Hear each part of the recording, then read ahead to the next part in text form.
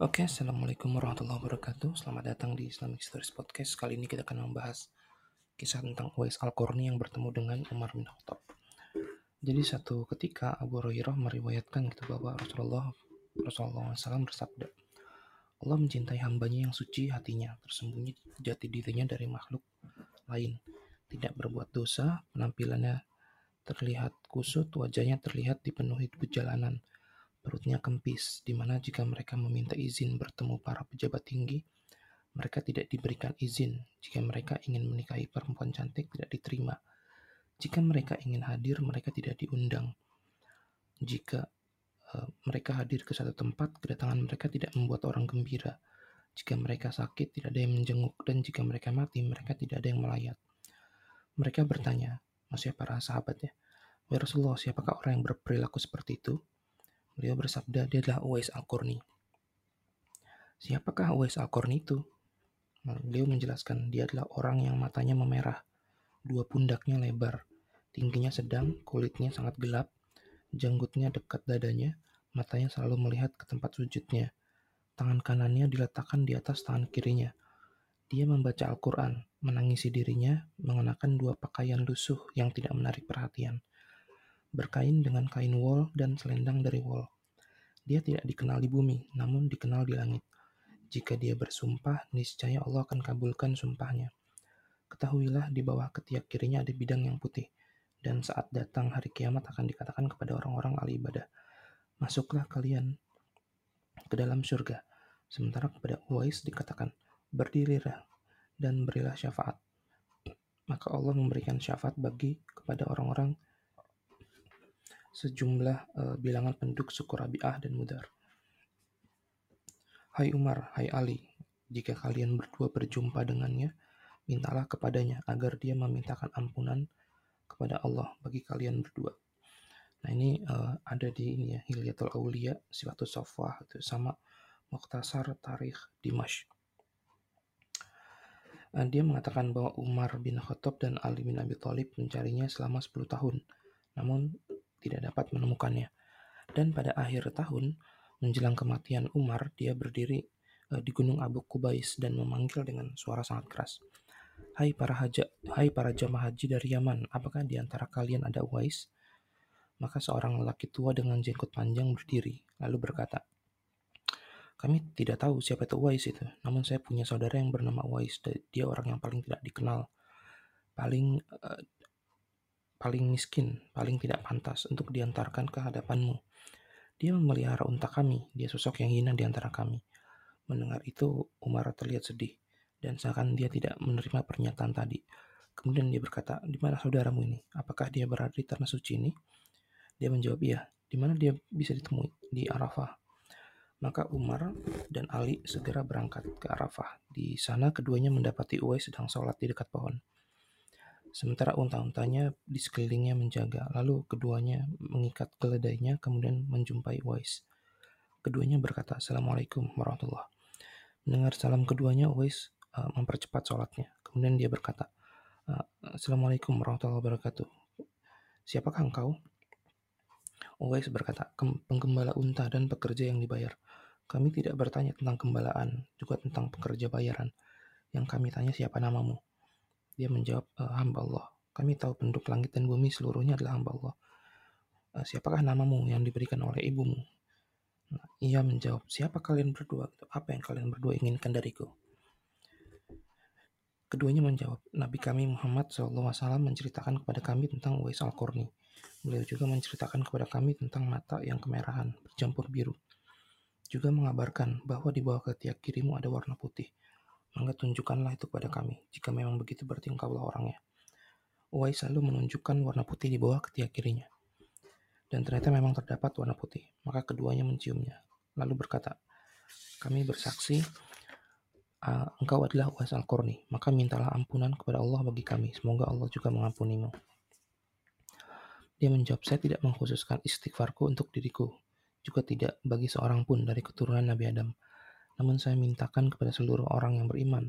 Di daratan, lautan, yang beriman juga baik laki-laki maupun perempuan. Juga bagi yang memeluk Islam baik laki dan perempuan. Hai dua orang tamuku, engkau telah dijadikan Allah untuk membuat diriku jadi dikenal orang, dan membuat keadaanku diketahui orang banyak. Siapa kalian berdua? Ali lalu menjawab, yang ini adalah Umar, Amirul Mukminin, sedangkan saya adalah Ali bin Abi Thalib. Mendengar itu, Uwais segera berdiri dan mengucapkan, Assalamualaikum wahai Amirul Mukminin warahmatullahi wabarakatuh. Juga untukmu, hai Ali bin Abi Thalib. Semoga Allah membalas kalian berdua atas jasa kalian kepada umat ini dengan balasan yang sebaik-baiknya. Keduanya berkata, demikian juga engkau, semoga Allah memberikan balasan yang sebaik-baiknya.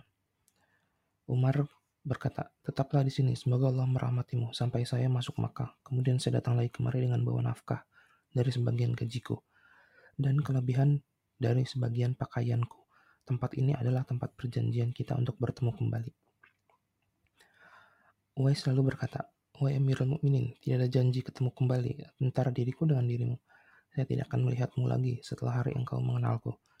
Apa yang akan saya lakukan dengan uang itu? Juga dengan pakaian itu, apakah engkau tidak melihat saya memakai kain dari wol dan selendang dari wol? Kapan engkau melihatku mengubah kebiasaan berpakaian seperti ini? Apakah engkau lihat sendalku berjahit? Sejak kapan engkau lihat saya membuat sendal itu rusak? Apakah engkau tidak lihat bahwa saya mengambil upah dari gembalaan ini sebanyak 4 dirham? Dan kapan engkau lihat saya menggunakan uang itu? Wahai Amirul Mukminin, antara diriku dan dirimu terdapat perjalanan yang menanjak, yang hanya dapat dilewati oleh orang-orang yang kelelahan, tersembunyi jati dirinya, dan lemah dirinya. Maka ringankanlah bebanku, semoga Allah merahmatimu. Ketika Umar mendengar hal itu, dia memukul tanah dengan pecutnya, kemudian dia berucap dengan suara keras, seandainya Umar tidak pernah dilahirkan oleh ibunya. Seandainya ibu Umar mandul sehingga tidak mengandung dirinya, siapakah yang berani mengambil dia dengan segala tanggung jawabnya? Uwais berkata, wahai Amirul Mukminin, berjalanlah engkau ke arah sana, sehingga saya berjalan ke arah sini. Kemudian Umar berjalan ke arah Mekah, sementara Uwais menuntun untanya, dan orang-orang mengambil untanya.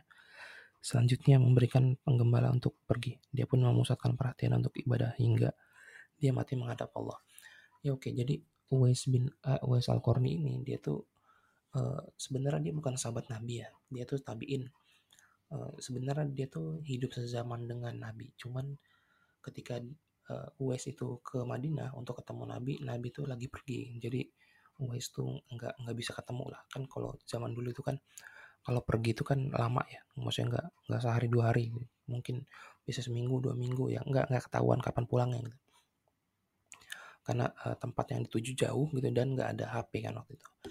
Nah, jadi ketika Uwais ke Madinah itu nggak bisa ketemu dan akhirnya pulang. Jadi Uwais itu walaupun hidup sezaman sama Nabi, nggak bertemu Nabi. Jadi beliau itu bukan sahabat, tapi tabiin. Cuman banyak sabda Nabi yang bilang bahwa Uwais ini dia tabiin terbaik gitu. Jadi salah satu tabiin terbaik. Jadi the best of the bestnya. Nah, cuman uniknya beliau tuh nggak dikenal. Kenapa? Karena kondisi beliau yang memang miskin banget gitu. Miskin dan hidup sebatang kara ya, kecuali sama ibunya. Jadi beliau tuh sangat berbakti kepada ibu, karena yang sejauh yang saya tahu ya, Uwais itu bukan ulama jatuhnya.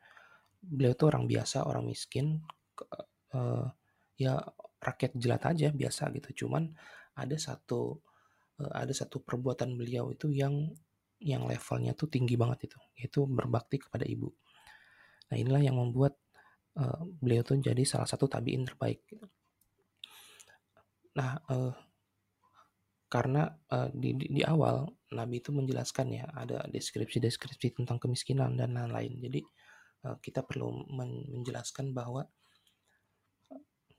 gini, cara interpretasinya itu bahwa orang miskin juga bisa menjadi yang terbaik gitu. Jadi bukan hanya orang miskin yang cintai Allah, bukan, tapi orang miskin juga bisa dicintai Allah gitu. Karena jangan sampai kita berpikir dengan hadis ini ya, dengan hadis yang di depan itu, bahwa yang namanya orang baik atau misalkan orang soleh itu harus miskin. Enggak, karena Nabi kan sedang menjelaskan tentang Uwais ya, dan kondisi Uwais itu memang seperti itu, memang miskin. Makanya cara mengambil kesimpulannya bukanlah orang baik itu harus miskin ya, cuman Uwais yang miskin itu juga bisa menjadi orang baik gitu. Nah, ini kesimpulan yang benar. Kenapa? Karena banyak orang baik yang nggak miskin alias kaya gitu. Misalkan Utsman bin Affan, atau Abdurrahman bin Auf itu, atau Muawiyah bin Abi Sufyan, atau Abu Sufyan bin Harb ya, ayah Muawiyah. Jadi kebaikan atau kesolehan itu sebenarnya tidak tergantung dari miskin atau kaya gitu, tapi ya tergantung dari dari amal soleh itu, dari perbuatan baik yang orang itu lakukan. Jadi miskin kaya ya bisa gitu jadi orang soleh. Oke, terima kasih. Semoga bermanfaat ya. Assalamualaikum warahmatullahi wabarakatuh.